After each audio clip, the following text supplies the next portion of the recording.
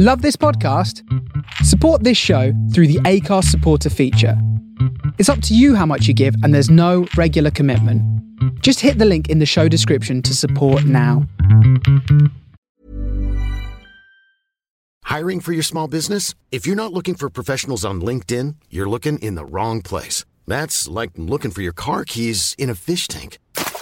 LinkedIn helps you hire professionals you can't find anywhere else, even those who aren't actively searching for a new job but might be open to the perfect role. In a given month, over 70% of LinkedIn users don't even visit other leading job sites. So start looking in the right place. With LinkedIn, you can hire professionals like a professional. Post your free job on linkedin.com/spoken today. Hey, I'm Ryan Reynolds. Recently, I asked Mint Mobile's legal team if big wireless companies are allowed to raise prices due to inflation. They said yes. And then when I asked if raising prices technically violates those onerous two-year contracts, they said, "What the f*** are you talking about, you insane Hollywood ass?" So to recap, we're cutting the price of Mint Unlimited from $30 a month to just $15 a month. Give it a try at mintmobile.com/switch. $45 up front for 3 months plus taxes and fees. Promo rate for new customers for limited time. Unlimited more than 40 gigabytes per month. Slows full terms at mintmobile.com.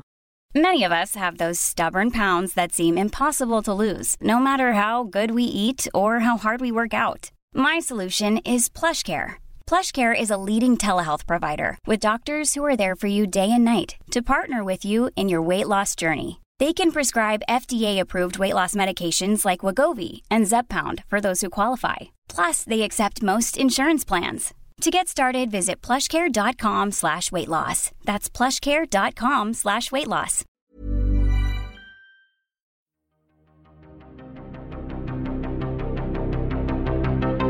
This is Writers on Film, the only podcast dedicated to books on cinema.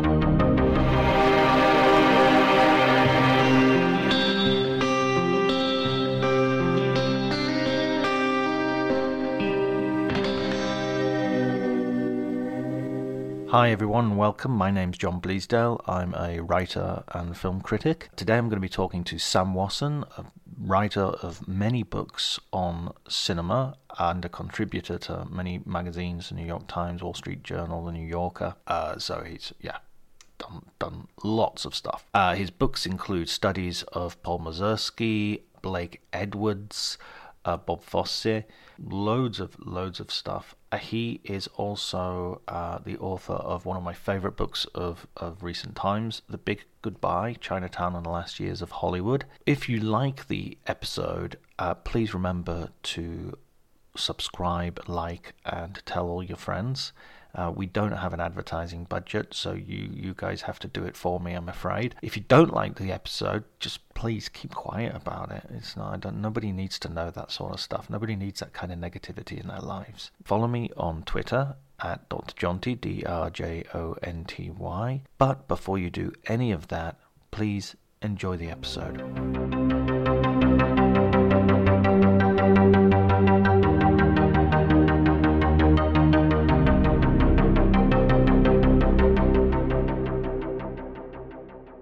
It's so cool that you're doing this, shedding a spotlight on this little corner of literature. That's so cool. What made you do this? Well, I did a couple of interviews basically during the lockdown. I thought, well, there was nothing to pitch, so I pitched. A few friends had written books. I knew Glenn Kenny, who had written the Goodfellas book. And I suggested, why don't we just do a couple of things over Zoom and I'll pitch them to some sites. And I did, and it was okay. But I really enjoyed doing them. And I also found that, there's this sort of no shit Sherlock moment of like talking to the people who wrote the book on a subject. Mm-hmm. Makes for a very interesting conversation because there's a depth of knowledge. There's an approach that they've had. They've been thinking about it a lot, and I love reading these books. I mean, in fact, coming from a sort of pre-DVD generation, more than DVDs, more than videos even. I mean, pre-video generation, my sort of access to film came through like novelizations and sort of encyclopedias of midnight movies. And so I would always be reading about films I had really no opportunity of seeing often and imagining them and then they'd be late night TV. There'd be one of these magical movies, and it actually exists, and it would try to compare it with what was in my head. So I've always had that sort of connection to the written word. That overlap. To me, it just seems like a very obvious thing. But yeah, that's yeah. So you're really talking about a kind of film going that's lost to history, where you don't have access and need to supplement it with that's quaint now. Well, exactly. I mean, some things like novelizations, I don't even know if they exist anymore in any sort of meaningful way. Well, I don't think they do. Quentin Tarantino, as you probably know, just novelized his own work. So that seems, again, quaint. I don't think they do exist. It's like the kiss of death. If Quentin Tarantino likes something, it's almost certainly over. It's almost certainly something relegated to the distant past. I think that's a pretty good barometer. Yeah, I can't imagine a world even where studios would think that a novelization would sell a movie. That itself seems charmingly out of date. Yeah, but I mean, I remember reading Return of the Jedi before it was even out in England. The novelization was in the supermarkets. James Caan, I remember the cover and everything, and there was always like 8 or 16 color photographs in the middle, and it was a really important part of the movie-going experience. But yeah, you're absolutely right. Nowadays, because I mean that would be great. Would be to interview someone who writes novelizations as part of this podcast. Yeah, who are they? I mean, are they even around anymore? Well, Tarantino would know the answer to this, and my editor, who edited that book, would know the answer to this. So if you want to get into that, I can get you in touch with him, and maybe there's got to be a whole world there. Yeah, this is what the internet was made for. Arcane obsessions like this. Yeah. Going down this rabbit hole. No, absolutely. I'd love that because I think it would be a fun world to explore. Done. When I started doing this podcast, and because it was very much encouraged by Twitter, very much sort of putting it out there and saying, would anybody listen to this? And loads of people came back saying, yes, we'd love it. And your name was kind of mentioned as a sort of top of the list guest because a lot of people had read The Big Goodbye, including me. I think I read it in January. Where did you start with this obsession with Chinatown? I mean, it seems like you had this obsession and Robert Towne has this obsession, and there's a bunch of obsessions over this. Yeah, it's an obsession cake. My obsession was never with the movie Chinatown. My obsession is more with the system that created Chinatown, Los Angeles as a place in the public imagination. I'm a native Angelino. I live in Angelino. I'm proud of this city, and I've always been fascinated with the American view of the city, and in large part, how wrong it is.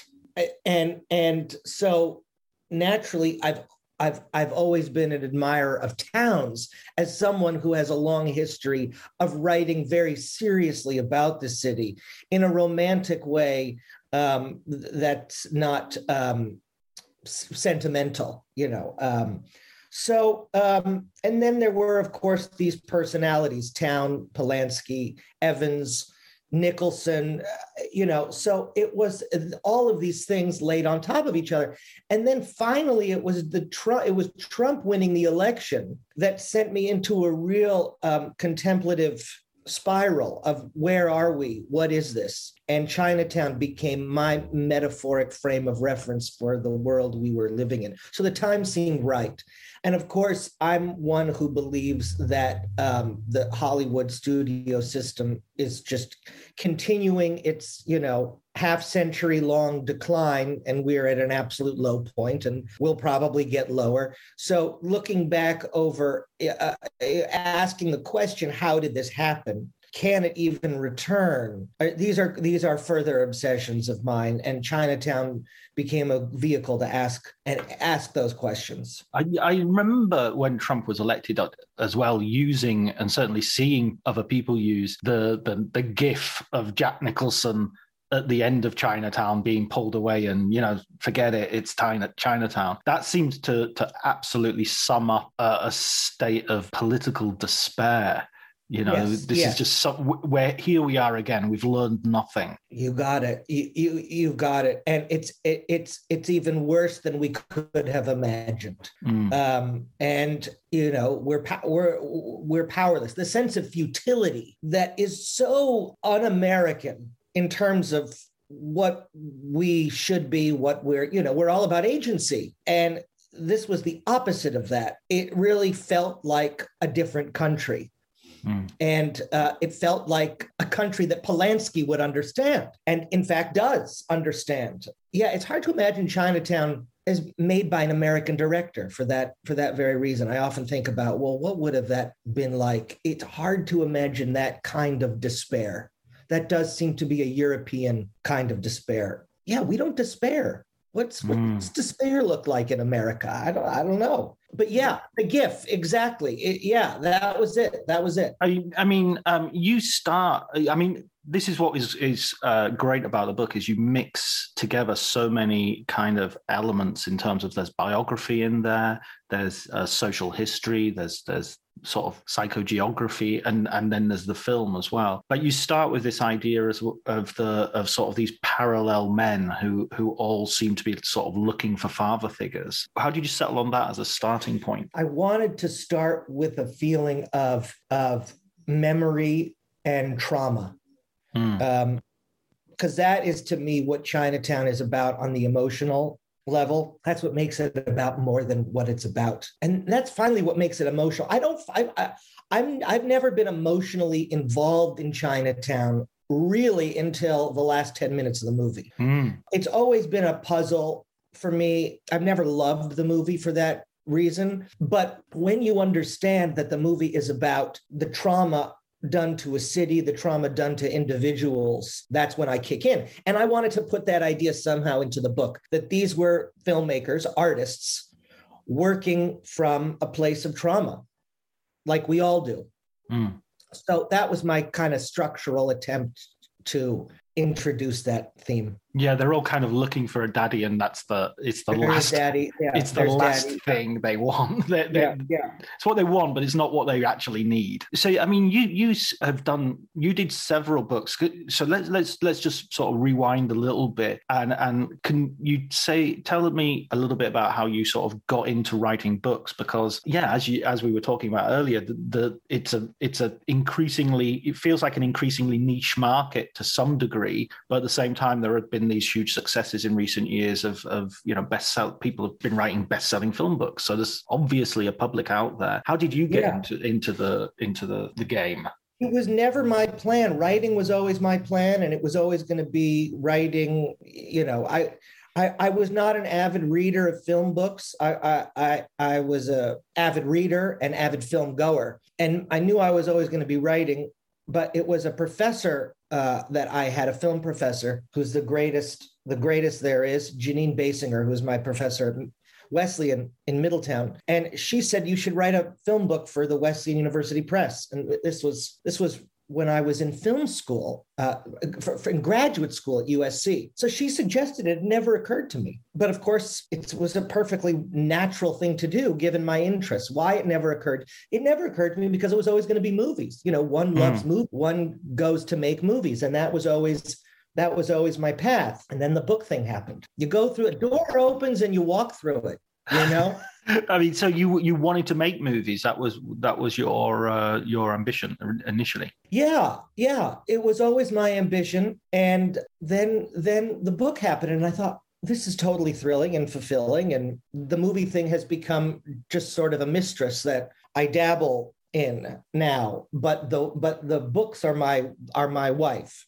And it was Bergman. I'm stealing from Bergman, who said that about theater and film. Although I don't know which one was which now. Knowing Bergman, neither did he. Maybe neither did he. Yeah, I forget which one. So that's that. What was the first book that you were? Was that Fosse? It was about Blake Edwards. Edwards, and I wanted to write on slapstick and comedy and also pick a filmmaker who was alive, who I was thinking, who's the greatest filmmaker of comedy alive in Hollywood that hasn't really been given his due?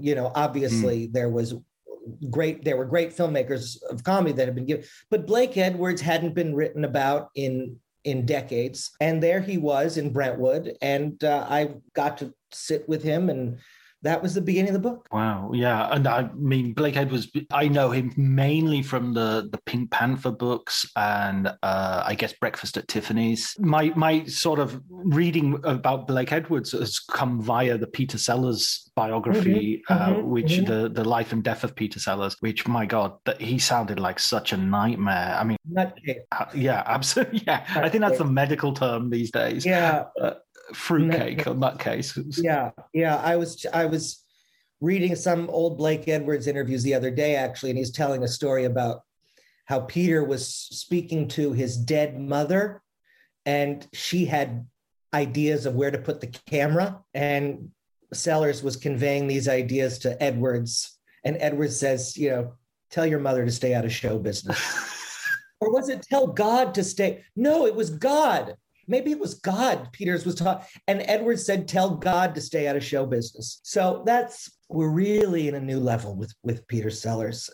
Yeah. Yeah. I mean, he was absolutely a huge talent and an arsonist at the same time. Just set everything on fire. Yeah.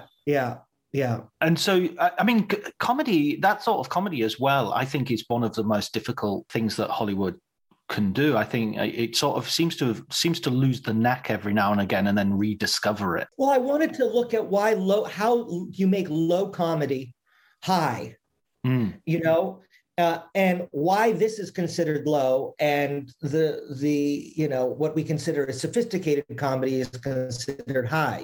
How do you sophisticate slapstick? And Edwards did. I put him up there, with Chaplin in that respect. I would even put him beyond Preston Sturges at his best. Yeah, and that's really what the book is about.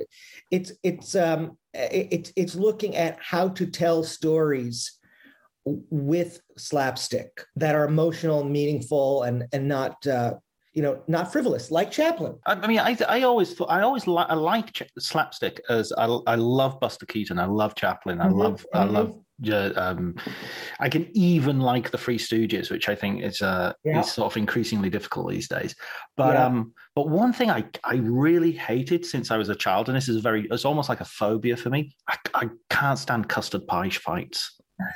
There's some. It's so funny. Blake has the greatest custard pie fight ever in movies. Well, it's on the cover of your book, I think. It's on the cover of my book. Yeah, which is called A Splurch and the Kisser. And splurch is the sound that Max Sennett used to describe the pie in the face. So no, your custard thing, that is a phobia. What's that about? That's really interesting. I think my mum would always say, so in England, there's the BBC, which is a sort of like the most sort of respectable sort of a broadcaster, and then there's ITV, which was the commercial one. And for children's TV on the BBC, they would have like the multicolored swap shop, and it would be this very sort of, it would be fun and children's stuff, but it was sort of kind of quite ordered. It was like watching something that maybe your school had produced. And on ITV, there was this anarchic show called Tiswas, which was just custard pies and buckets of slop, and they would keep Tiswas, yeah, it was called. Okay. And they would put adults in a cage, and the kids would throw stuff at them. And I just remember being absolutely terrified of it. And my mum saying, don't watch ITV. It's really common. And we watch BBC in this house. Yeah. We don't watch So Tiswas always, and she had this thing about it was a waste of food. She would, I mean, we knew it was like shaving cream and all this sort of stuff. So it's not really food, but just to her, it just represented a huge waste of food. Well, Blake is a combination of BBC and ITV. At his best is what it sounds like. That cage element is disturbing. That's the part I don't like. Well, I mean, there's a real violence to it. There's a real sense of like there's a bunch of characters called the Phantom Flanners who basically are dressed like black riders. They wear big black capes and stuff, and and they just jump into any scene and just hit everybody with custard pies. All the presenters, whoever, the cameramen are all wearing raincoats. But watch it on YouTube. You will seriously think they did this shit for children. I'll probably love it. It's crazy. And maybe it's a child's fantasy to have the parent, to have that kind of control over the parent. Maybe it's freeing for the child on some level to see. Sounds like putting a hat on a hat, though. I'm going to check it out. I don't have the phobia, so I'm gonna go look. Well, no, I mean, you were drawn to it in Blake Edwards' work enough to put it on the cover of the book and to sort of put that in the foreground. Well, it's extravagant and it's expensive, and one of the things we don't get so much in Hollywood comedy is money on the screen. And I like to see money on the screen. I mean, I like to see what Hollywood does best, which is spend money for, art. And so the biggest pie fight in the world is a Hollywood idea. So I like to see that in the hands of a great slapstick filmmaker. This was a great race, as a big studio movie with big stars, big locations. It's over 2 hours, and that's money on the screen, So I like that. Oh man, I'm so tempted to use a joke about the money shot, but I will not.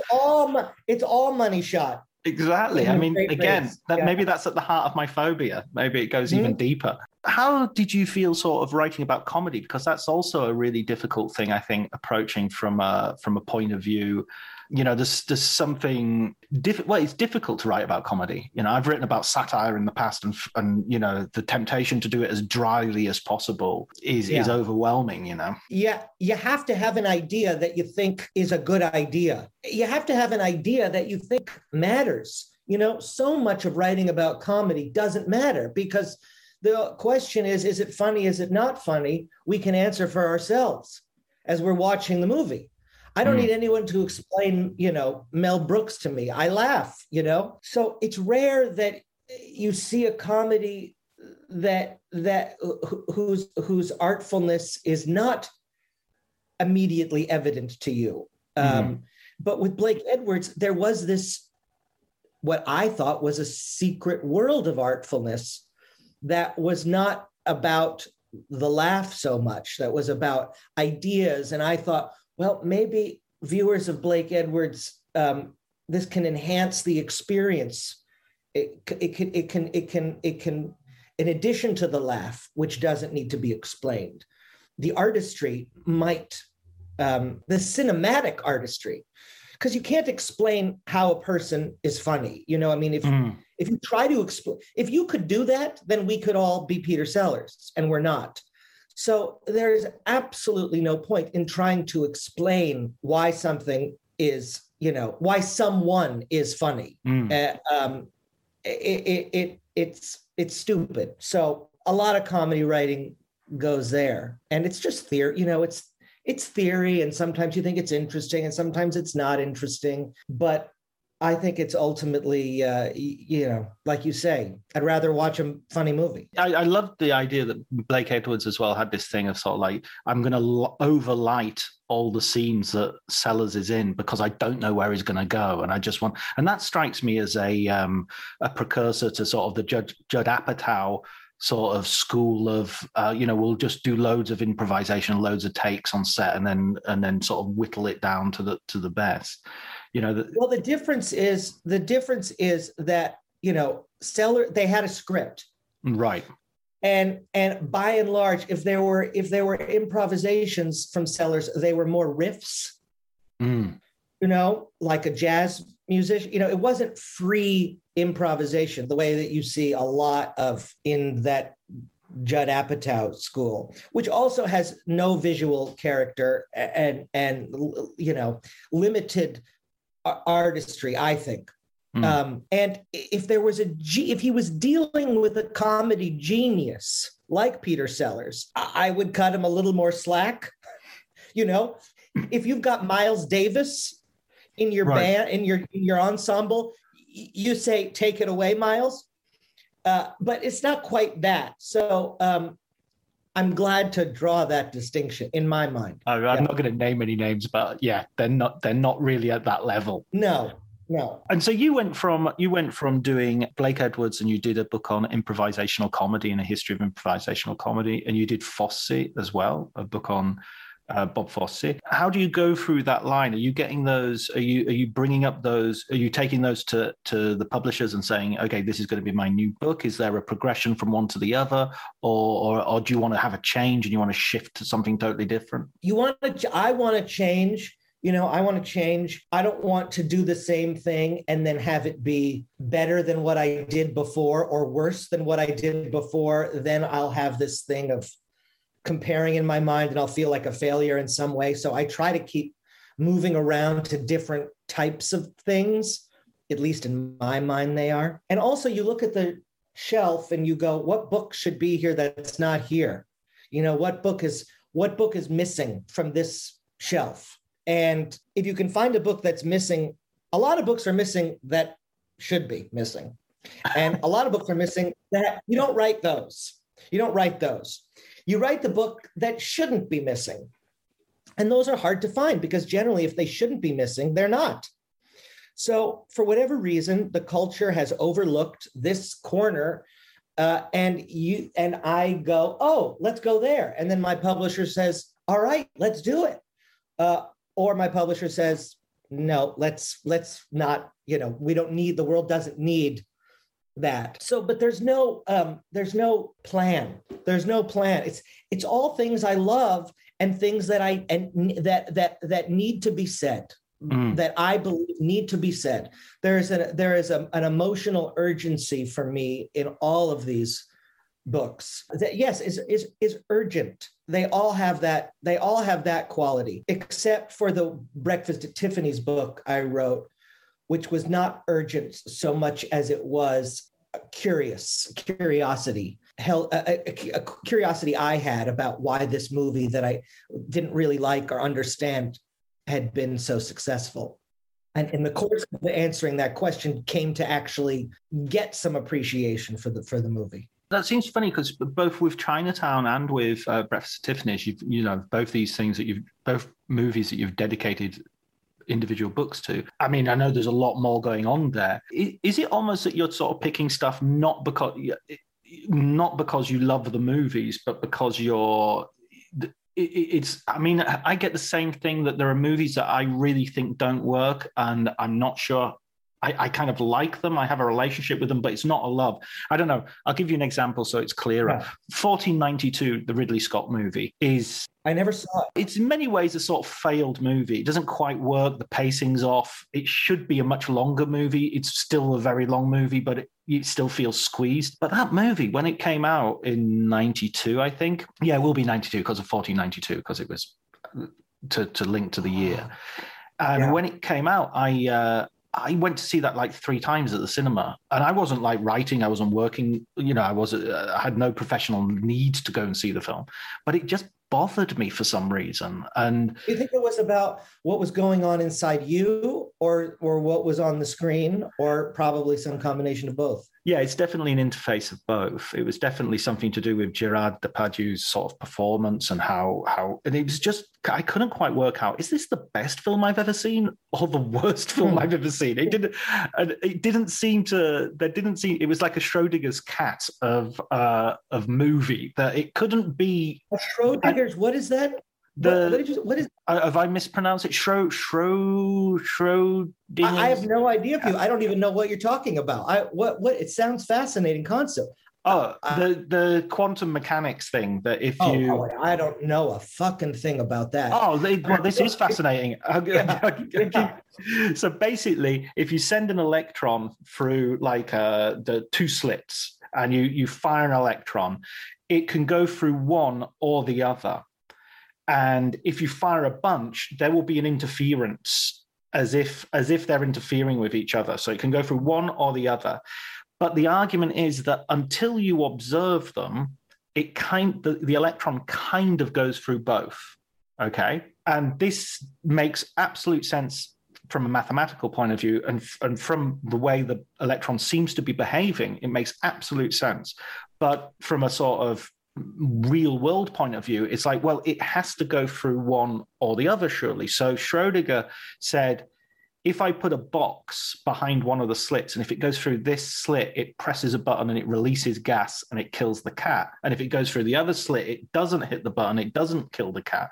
Then the cat has to be either alive or dead. So in this sense, Schrödinger's cat should, in this thought experiment, it should decide the position of this electron.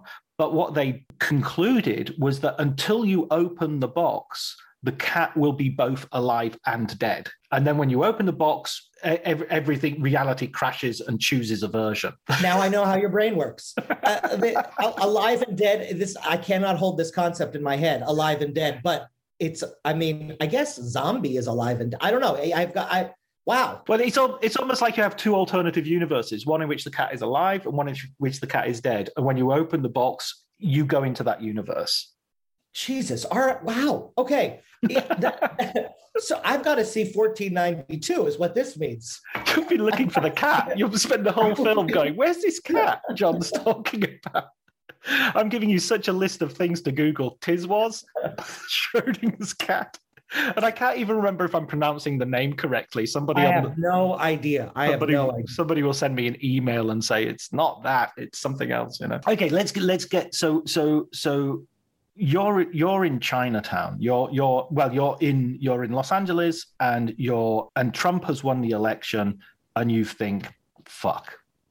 Mm-hmm. and this leads you to Chinatown. Is that accurate? Well, that was the catalyst. I had been thinking about this version of this book for a while, and then when that happened, I was like, all right, now this needs to happen. It gave me another sense of urgency to write the book. I had always had the urgency insofar as the book is about the end of a great age.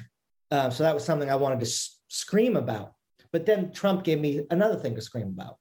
Because that idea of the end of a great age is often seen in other books as well as sort of like as a moment of triumph, because here comes the new Hollywood, here comes the Peter Biskind, Easy Rider, Raging Bull Hollywood. But that's not necessarily a view that you share of that historic moment. No, I mean, I see, since the 50s, I see Hollywood as diminishing, I mean, with the studios, there's no question in my mind that Hollywood was healthier in the studio era for any number of reasons. And which isn't to say that, the post-studio era, what we call the new Hollywood, was not a great era. It was. I would say it was the second greatest era, and then we keep declining. And part of what made this new Hollywood great in its own way was what it had in common with the studio era. And so the closer that we get to the studio way of doing things, I've learned, the better Hollywood is. Now we are, as of yesterday, you could read that Paramount is now talking about moving all of its content onto streamers, and basically said we're going to get into the shit business now. And this is as far away from the studio idea as we've ever been. It's sort of really decoupling the studios from any sense of cinema or theater experience, isn't it? It's just like we're just going, I'm thinking of Boogie Nights and him going onto videotape. We're just going to do something which is totally non-theatrical. Exactly. I mean, when you take the art out of the hands of the filmmakers, and a great misconception about the studio era was that they did that. In fact, it's not true at all. And slowly but surely, the art has, like Boogie Nights, gone to idiots and incompetents. And I love the porn analogy too, because it's like, there were days when you had to go to a movie theater and be accountable, look around. I have to watch this porn in public. Now, you don't have to be accountable, and it's the same with Hollywood. No one's going to see what shit I download tonight. I, of course, don't download shit, but I could if I wanted to, and there would be no shame in it. That's cool about Boogie Nights. I love Paul Thomas Anderson too. I mean, I'm always happy to be in his hands, you know? So there are always moments of people find ways to break through the cracks. It just gets harder and harder with each generation. But God bless him. I find that I go to a lot of film festivals, and I just find that it's so beautiful having an experience of cinema that's not coming out of Hollywood. That, you know, you sort of see French films or Italian films or Spanish or Japanese or Korean, and it's just like, oh, that's a new way of looking at something, or that's it's not. Yeah, they all maybe have their own set of cliches that I'm not as familiar with, but it just feels like a really good head wash that, you know, you've got out of the same sort of genuflecting superheroes. Yes, exactly. And I grieve the era when that was not. I grieve the system for which when that was not as true as it is now. All these new films that did come out, like Chinatown, and like, you know, later Coppola would Friedkin would come, and all the others. There was also a sort of like nostalgia there, that they were all in their subject matter choosing sort of old-fashioned or period pictures like Chinatown. You're looking back not that many years in the past compared to when it was made. It seems very far in the past nowadays to us, but it's not that far in terms of when Polanski's actually making the movie. But also in the sense that with Coppola, he's trying to make Zoetrope, studios. He's not saying I don't like the studio system. He's saying I kind of want my own studio. Yes. No, Coppola loves the studio system, and that's why he, goes and has gone with Zoetrope his whole life and got closer than anyone has since the fall of the studio system, when he founded Zoetrope out here in LA. Or founded Zoetrope Studios out here in LA. And that's been a lifelong obsession of mine, because I really see Coppola as a hero in that sense. In many senses, I see Coppola as a hero. And, there's always a little worry that you have when you start to research someone deeply. Am I going to fall out of love with them? And in the case of Coppola, it's the opposite has been true. And I've only fallen more in love with him. And his vision is even greater than I even knew it was. And his mind is greater than I knew it was. And yeah, that's why I'm writing about Zoetrope, for that exact reason. And I think, now that the question of distribution, now that we have these alternatives to distribution and streaming, it's a real opportunity to reinvent the industry. And I think Coppola has the right idea with live cinema. And that's another thing that I'm wanting to write about. Now, whether it's too late for American audiences, I don't know. I don't know how hungry America is anymore for this quality product. I have to believe they are. I have to believe, although I don't know, when Scorsese came out and said these superhero movies are fast food, I was amazed at the vitriol, the pushback that he got. So maybe we don't want a filet mignon. On the other hand, maybe the internet is just a slum hole full of rage, and you walk out and you get hit. So it's hard to tell what the temperature is out there. I've gone way off track, but I always hope, that there will be a Coppola who would do something like this. Maybe it's not too late, but people have to be frustrated first. We need a Bernie Sanders in Hollywood to say, it doesn't have to be this way. We'll see. Yeah, I think there's like a postmodern sort of collapsing of high and low art, which I think is fair enough. I have no problem with that. I have no problem with, I like the odd comic book movie. I can sit and watch them. It's like I ate at McDonald's for lunch today in Italy, which is practically sacrilege. Yes, it is. Absolutely sacrilege. You should cut that out of the interview. Right? I'll just say a steak tartare or something. But I don't want to Morgan Spurlock it. I don't want to just eat that all the time. And that seems to be what the diet has been recently. And something like Chinatown, I wonder if that film would necessarily get greenlit today. No, it would not. That movie would not get lit 30 years ago, greenlit 30 years ago. You know, Right. I don't know if that movie would get greenlit even 10 years after it got made.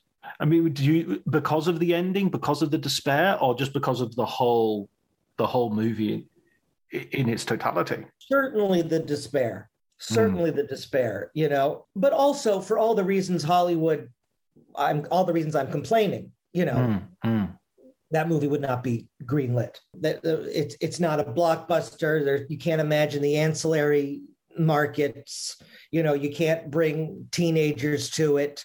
It's complicated. It's hard to sell. You know, it's art. You know, art is hard to sell.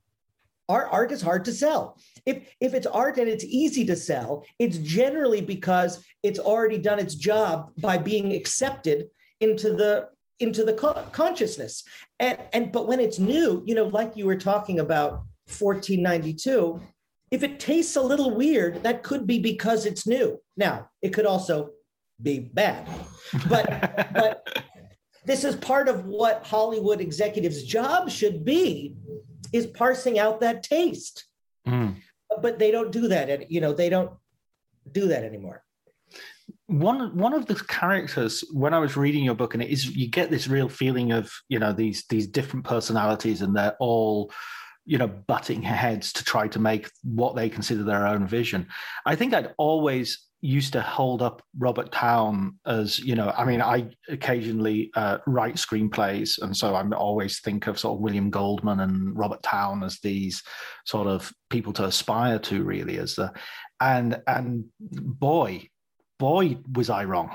Boy did I feel my idea of this single writer, this single, you know, to sort of put against the writing rooms and the multiple collaborators and all the rest of it. And then I'm reading this and going, no, he had loads of collaborators, and he you know, you could easily have had 3 different names on that screenplay. Yeah.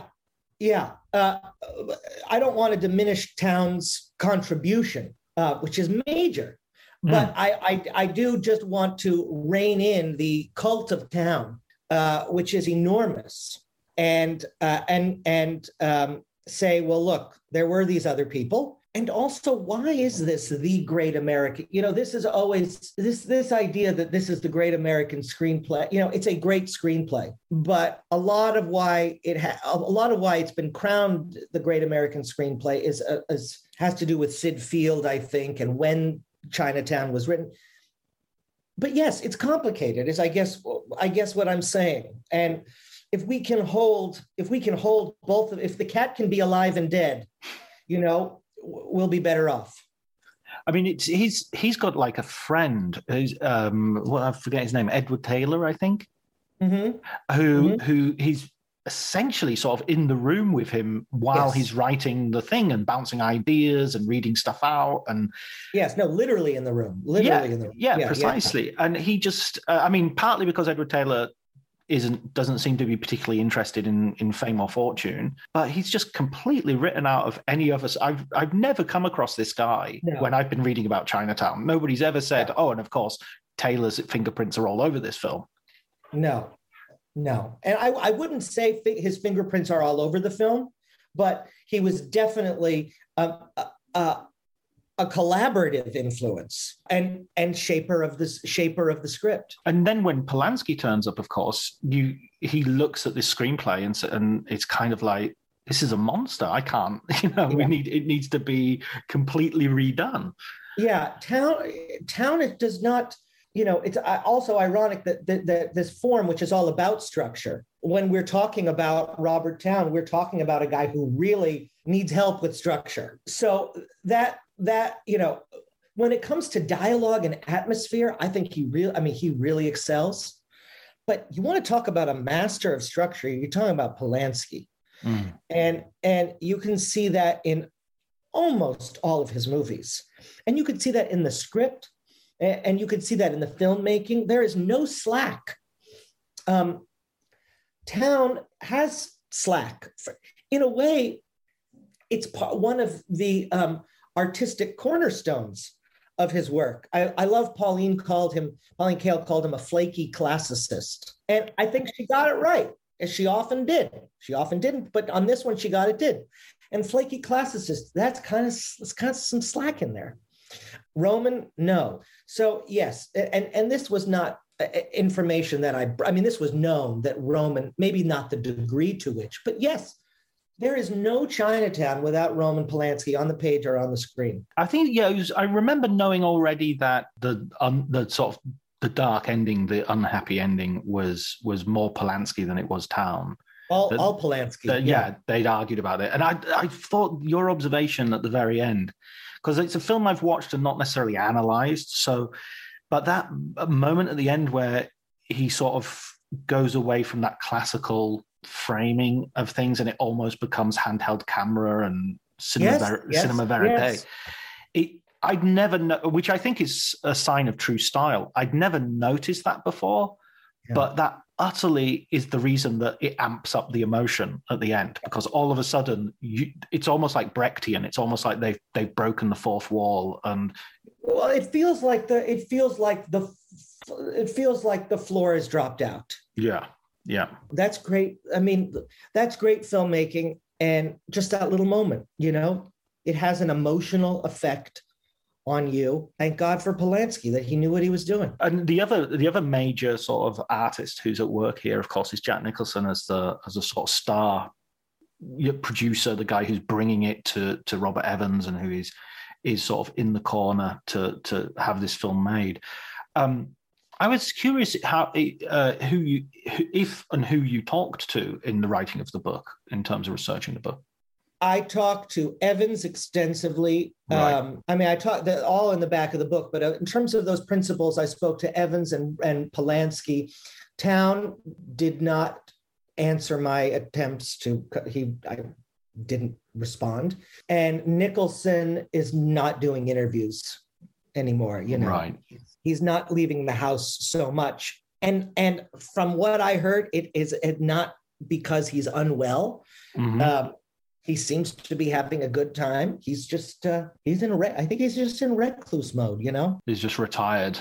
Yeah, I think, yeah, exactly. But yeah, so I didn't get to speak to Jack, unfortunately, someone I really admire. I think he brings in this amazing sensibility to Jake Gittes. I mean, that's a prize-winning observation from me, but there seems to be this sort of 60s sensibility to him, even as he's playing this period character. So for me, one of the most powerful scenes in Chinatown is when he's talking to John Huston, and there's this real sense of new Hollywood talking to old Hollywood, and he's criticizing him about wealth in a way that sort of prefigures the sort of hippie movement of, how many pairs of shoes can you wear? How many meals can you possibly eat in a day? How many houses can you live in? And when you were talking about the inspiration for the film as well, for the book as well, in terms of Trump, Trump becomes this very sort of John Huston figure, and incest and everything as well. Oh yes. A guy who keeps amazing you with the level of evil, keeps just when you think you've seen the worst, it gets worse.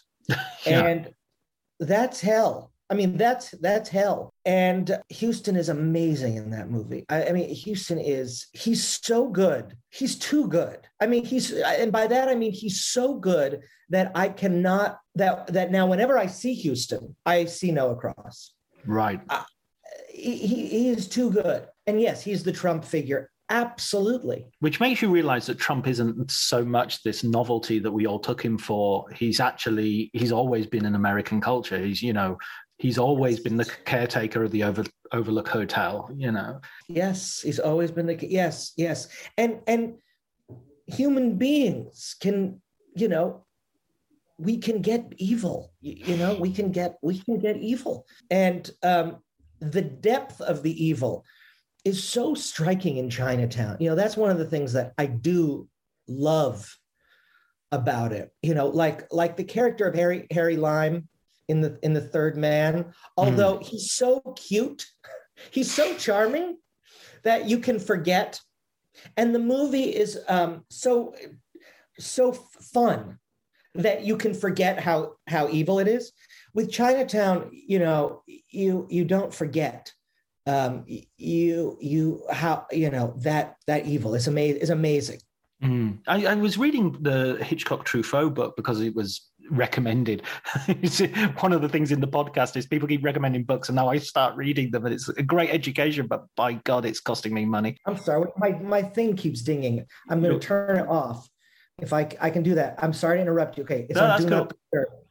All right, tell me, Truffaut. So the Hitchcock idea of the MacGuffin, I always find that was in a way a damaging idea, because people have gone, oh, it doesn't matter, it's a MacGuffin. Whereas like in The Third Man, the fact that he's on a black market for penicillin, that informs the whole movie. That's such a memorable and a sort of like, it's such a very specific idea of evil. It's like, okay, he's not just bad because he's going to destroy the world, because what does that even mean? Right. But he's watering down penicillin, and you should visit the children's ward where the children go who got the shit. Yes. And you're suddenly, oh, right, okay, that's something I never knew about, but by God, that's horrific, It's a great weapon, isn't it? It's a great weapon. I think also of one of my favorite weapons in No Country for Old Men.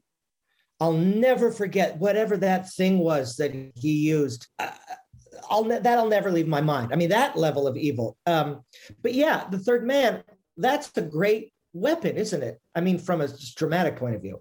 And I mean, thinking of Noah Cross and that moment of absolute hypocrisy right at the very end, where he's turning his sort of daughter/granddaughter's face away from the horror, like, oh, don't look, I'm protecting you. And it's just like, oh man, it's almost unthinkable, unimaginable, that level of corruption. And the fingers are, if tarantular is a word, I don't know if it is. I think I used it in the book, but those fingers, God. Yeah, it's like Nosferatu or something. Yes, Nosferatu, exactly right. Yes, yeah. And also, I mean, rewatching the film and reading about it, you get this idea of. I remember being very uncomfortable once rewatching it and thinking of the role of Faye Dunaway and the women in it, and being very uncomfortable with that scene where he's slapping her. But rewatching it, I'm sort of thinking this is so much about women from the very beginning, with the husband who's distressed that his wife is cheating on him, and then you meet her later and she's got a big black eye. There's just violence towards women is absolutely ingrained in this society throughout the film. I don't see it that way, but I guess there's violence towards men as well. I mean, I would like the movie to be more about men and women. And I know that was one of the things that Town and Polanski fought about, how much to make the woman Chinatown from the point of view of the man.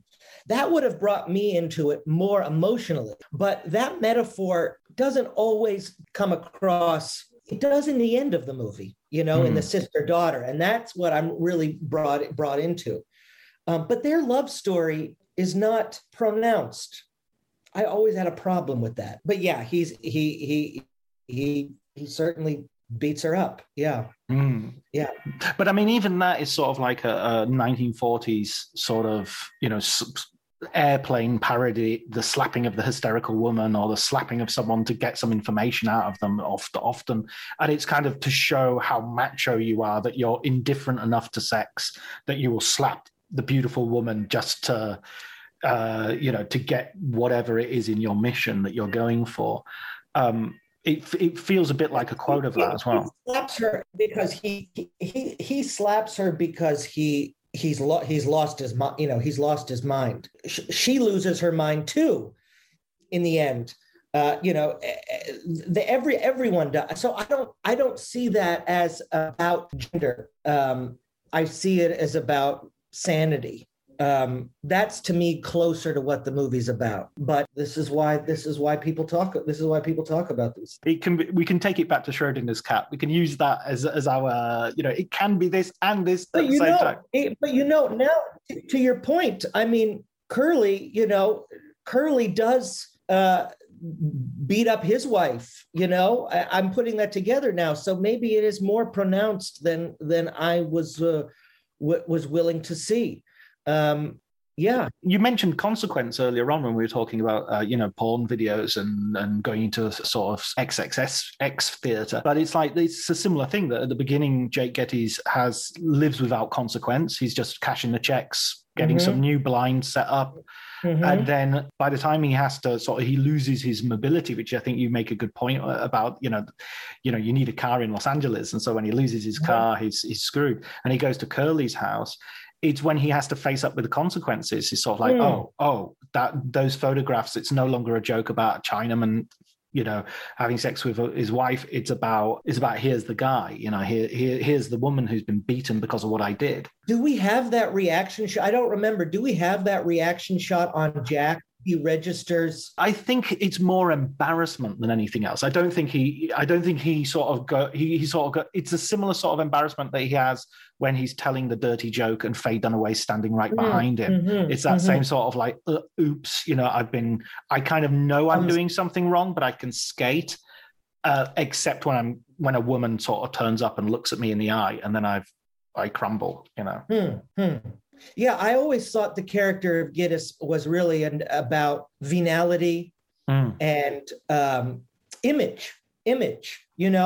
How do I look great in my suit? I've got the picture of FDR on the wall. I'm a fashion plate. And he thinks the world is one thing. He's cool, and then realizes the world is something else. Maybe violence towards women fits somewhere along that spectrum. Maybe that's part of his consciousness. I've never thought of that. It doesn't come to my mind, but these filmmakers are so good. I give them the benefit of the doubt. So if it's there, it's probably there for a reason. Right. Yeah. And again, this is like one of those things that I always laugh at when I'm writing a review, because it's such a sort of cliche that you say, in many ways, another main character of the film is the city itself. Yeah, the city itself, yeah. Right, yeah. But I hate that. But here, it's indisputable that this is a Los Angeles movie through and through and through. And it's about a certain sort of origin story of Los Angeles, of where it's coming from, and the water rights and the land rights and the tales of exploitation. Were you already sort of keyed in, and you just said you're an Angelino at the very beginning, so were you already really engaging in the history of Los Angeles even before you approached Chinatown? Yes, definitely. It's always been the character of where the character of the city comes from, where is also an obsession of mine. Right. And it gave me a little opportunity. This book gave me some opportunity to write about that. I don't see Los Angeles so much in Chinatown, ironically.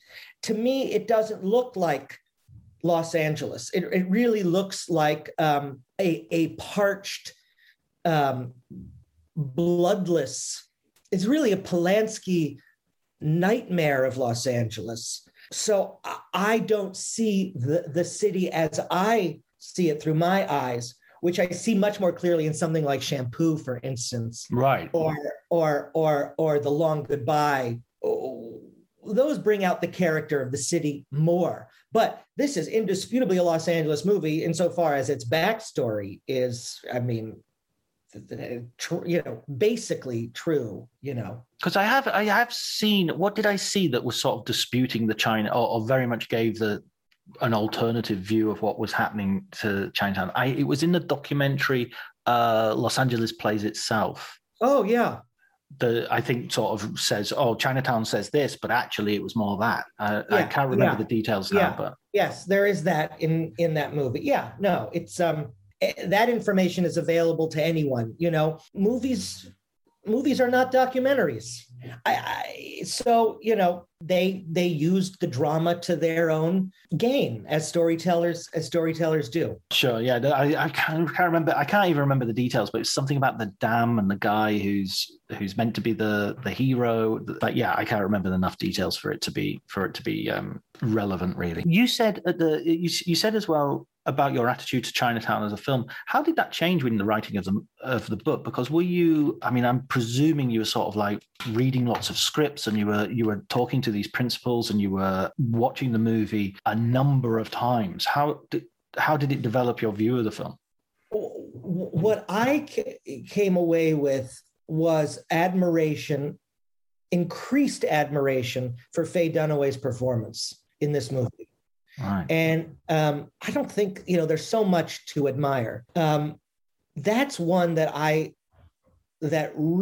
I'm more connected with her than I am with him, because she's so vulnerable and trying not to be vulnerable. It's so complicated. I don't know how she kept track of that character from moment to moment, not just holding it all in her head, but then the technique of executing it. I love that performance. That's a knockout to me, and the cleverness of the conception around that character and her goodness, her damage, her victimhood, her beauty. It's a fabulous character, more exciting to me than Jake Gittes, and a great performance. So that I think that's the thing that I ended up loving, that I didn't go into it loving. That's also the performance that changes the most if you watch it twice. I mean, obviously everybody's seems to have watched Chinatown. I mean, I can't, but I definitely watched it for the first time at some point. And when you watch it the second time, you have to look at her totally differently, because at the beginning she's a femme fatale and she's like, oh, I know, she's untrustworthy and she's all these things. Right. And then you watch it the second time, and it's like, no, she's a mother. Exactly. Yeah. She's a mother and a victim. That's exactly it. That it's two performances, and they're on top of each other, and they change from moment to moment. And you said it. Fabulous. Fabulous. And even when she goes to the old people's home with him, and it's like they sort of that's almost like one of the lightest moments of the movie, because they sort of become compadres.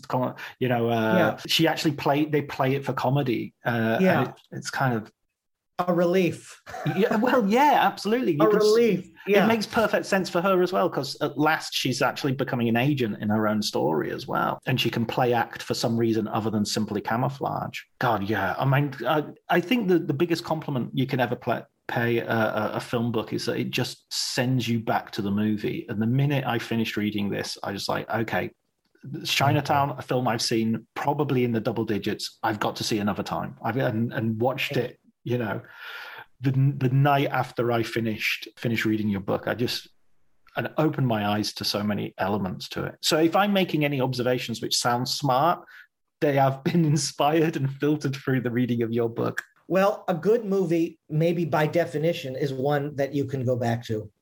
A good anything is one that you can go back to. If something has been made with the talent and care of Chinatown, and then successfully, a lot of movies are made with talent and care and are not successful. This is made with talent and care, is successful. It's going to be filled with conscious and unconscious decisions that are the right decisions. And with a million of those, why wouldn't we go back and find stuff in it? I'm so grateful that those are there. And Chinatown is not the only one. No. It's one of many. And yet they didn't think it was going to be a success. So there was a whole idea of them changing the score at the last minute. And, there was a lot of uncertainty about screenings and things.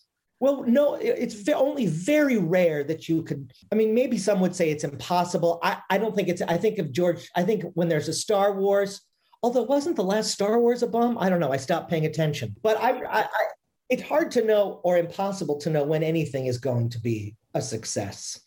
You know, that's true of art. When it's genuinely new, you can't know how it's going to be received, if it's going to be received at all. And that element of guesswork is gone, virtually gone from Hollywood.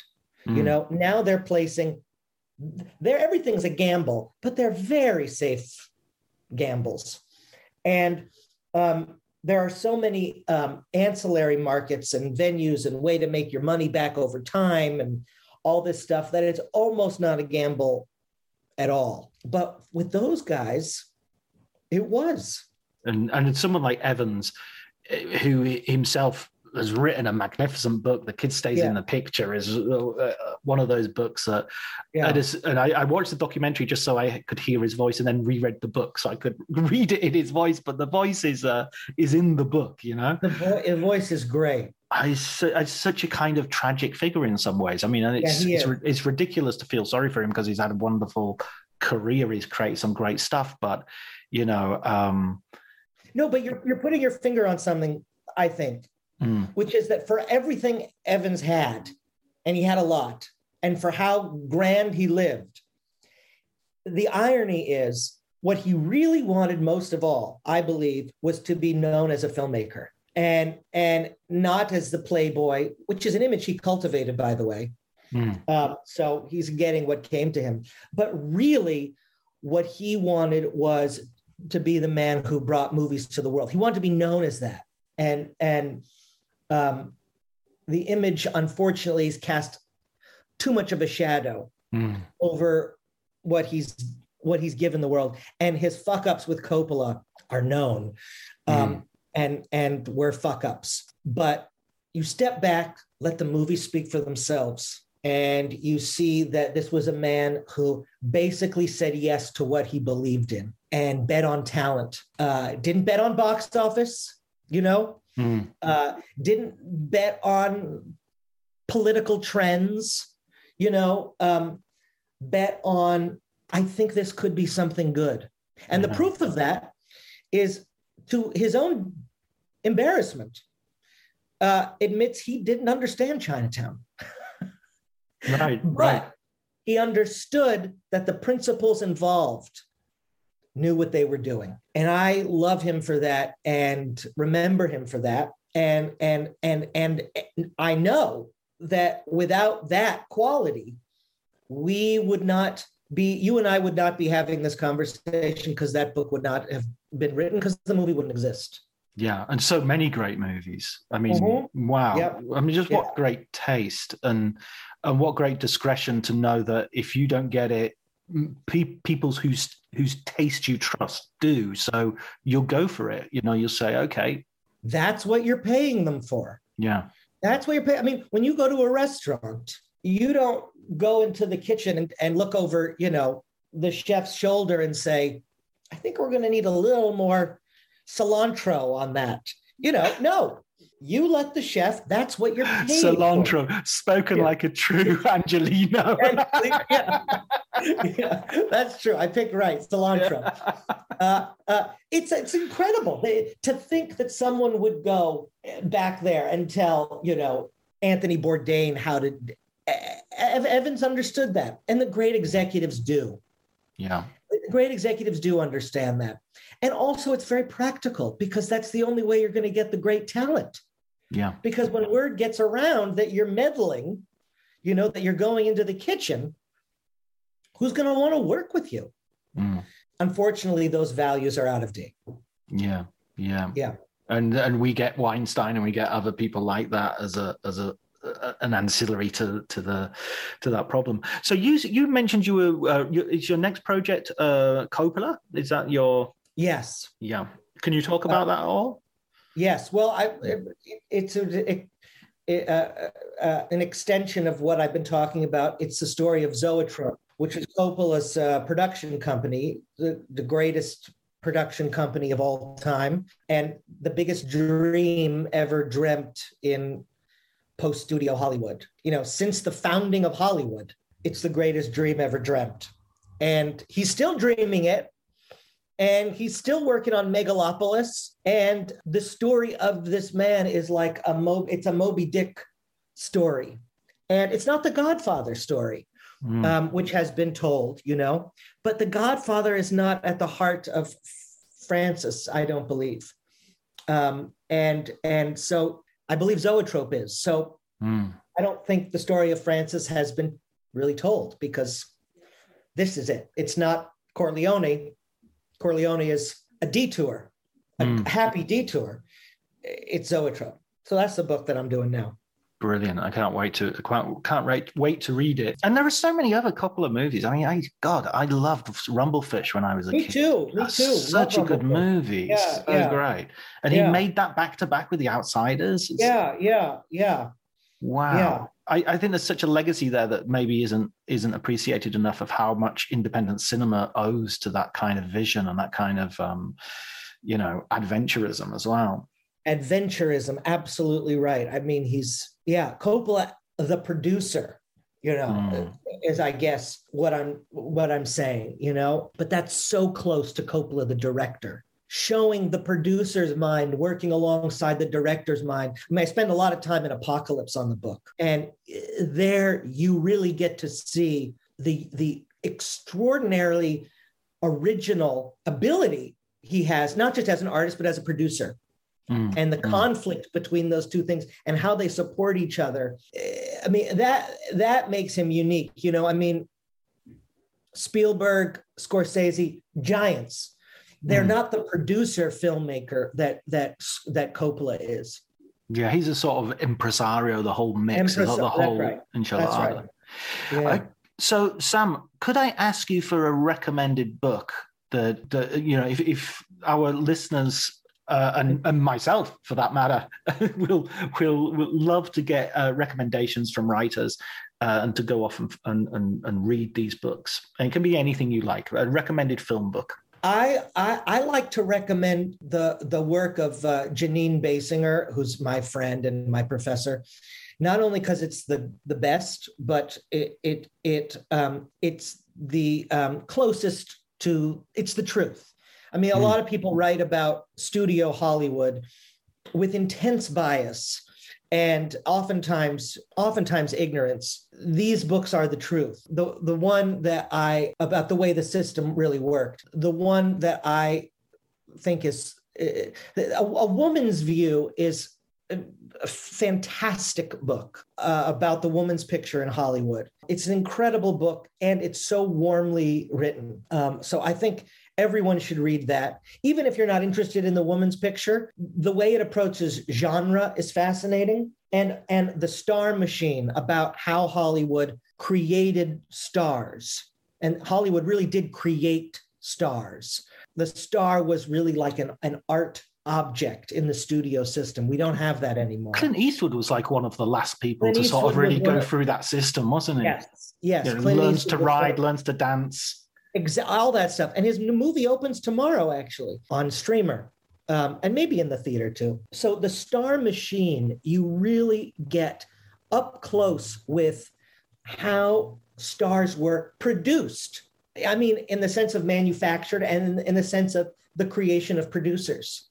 So the record of that has never been told more completely and more accurately, with more love and affection and insight than Janine did it in that book. If you love musicals, her book Musicals, fabulous. Who doesn't love musicals? If you don't love musicals, you don't love movies. You don't love movies. Yeah. Absolutely. I'm not kidding at all. That's absolutely my Singing in the Rain is one of my. Oh my God! Yeah, of course. Are you kidding me? It's all those old black and white Busby Berkeleys, the Fred Astaire, Ginger Rogers. I mean, it's just like, tired of that. You're tired of life. Yeah. Yes. Yes. Amen. Okay, on that note, Sam, thank you so much for your time. It's been an absolute pleasure talking to you. And hopefully when you've got the Coppola book ready to go, we can talk again. All right. I would love that. You're a pleasure. And thank you for doing this.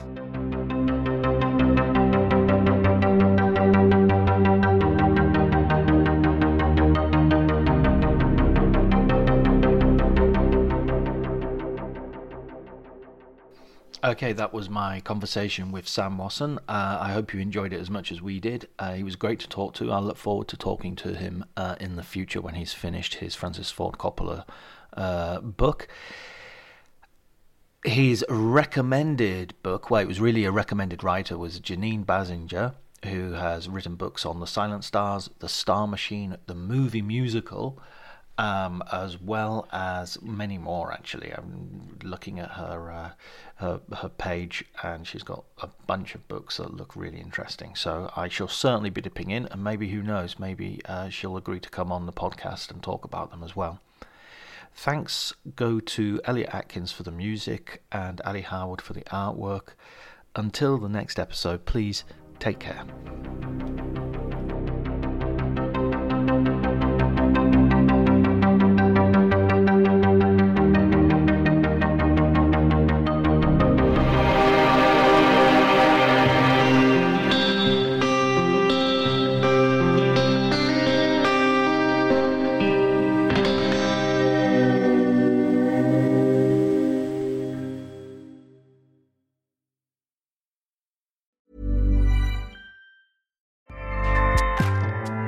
Acast powers the world's best podcasts. Here's a show that we recommend. The Real Housewives is a guilty pleasure for most, but if you're looking to not feel guilty about that pleasure, tune in to Everything Iconic with me, Danny Pellegrino, where I break down all the messy moments and behind-the-scenes antics of Bravo's popular franchise. And on Everything Iconic, I also interview celebrity guests like Kelly Ripa, Keke Palmer, Drew Barrymore, Cameron Diaz, and more about their guilty pleasures, their past work, and so much more. So if you're pop culture obsessed and find yourself watching way too much reality TV like me, tune in to Everything Iconic with Danny Pellegrino, wherever you listen to podcasts. Acast helps creators launch, grow, and monetize their podcasts everywhere. Acast.com.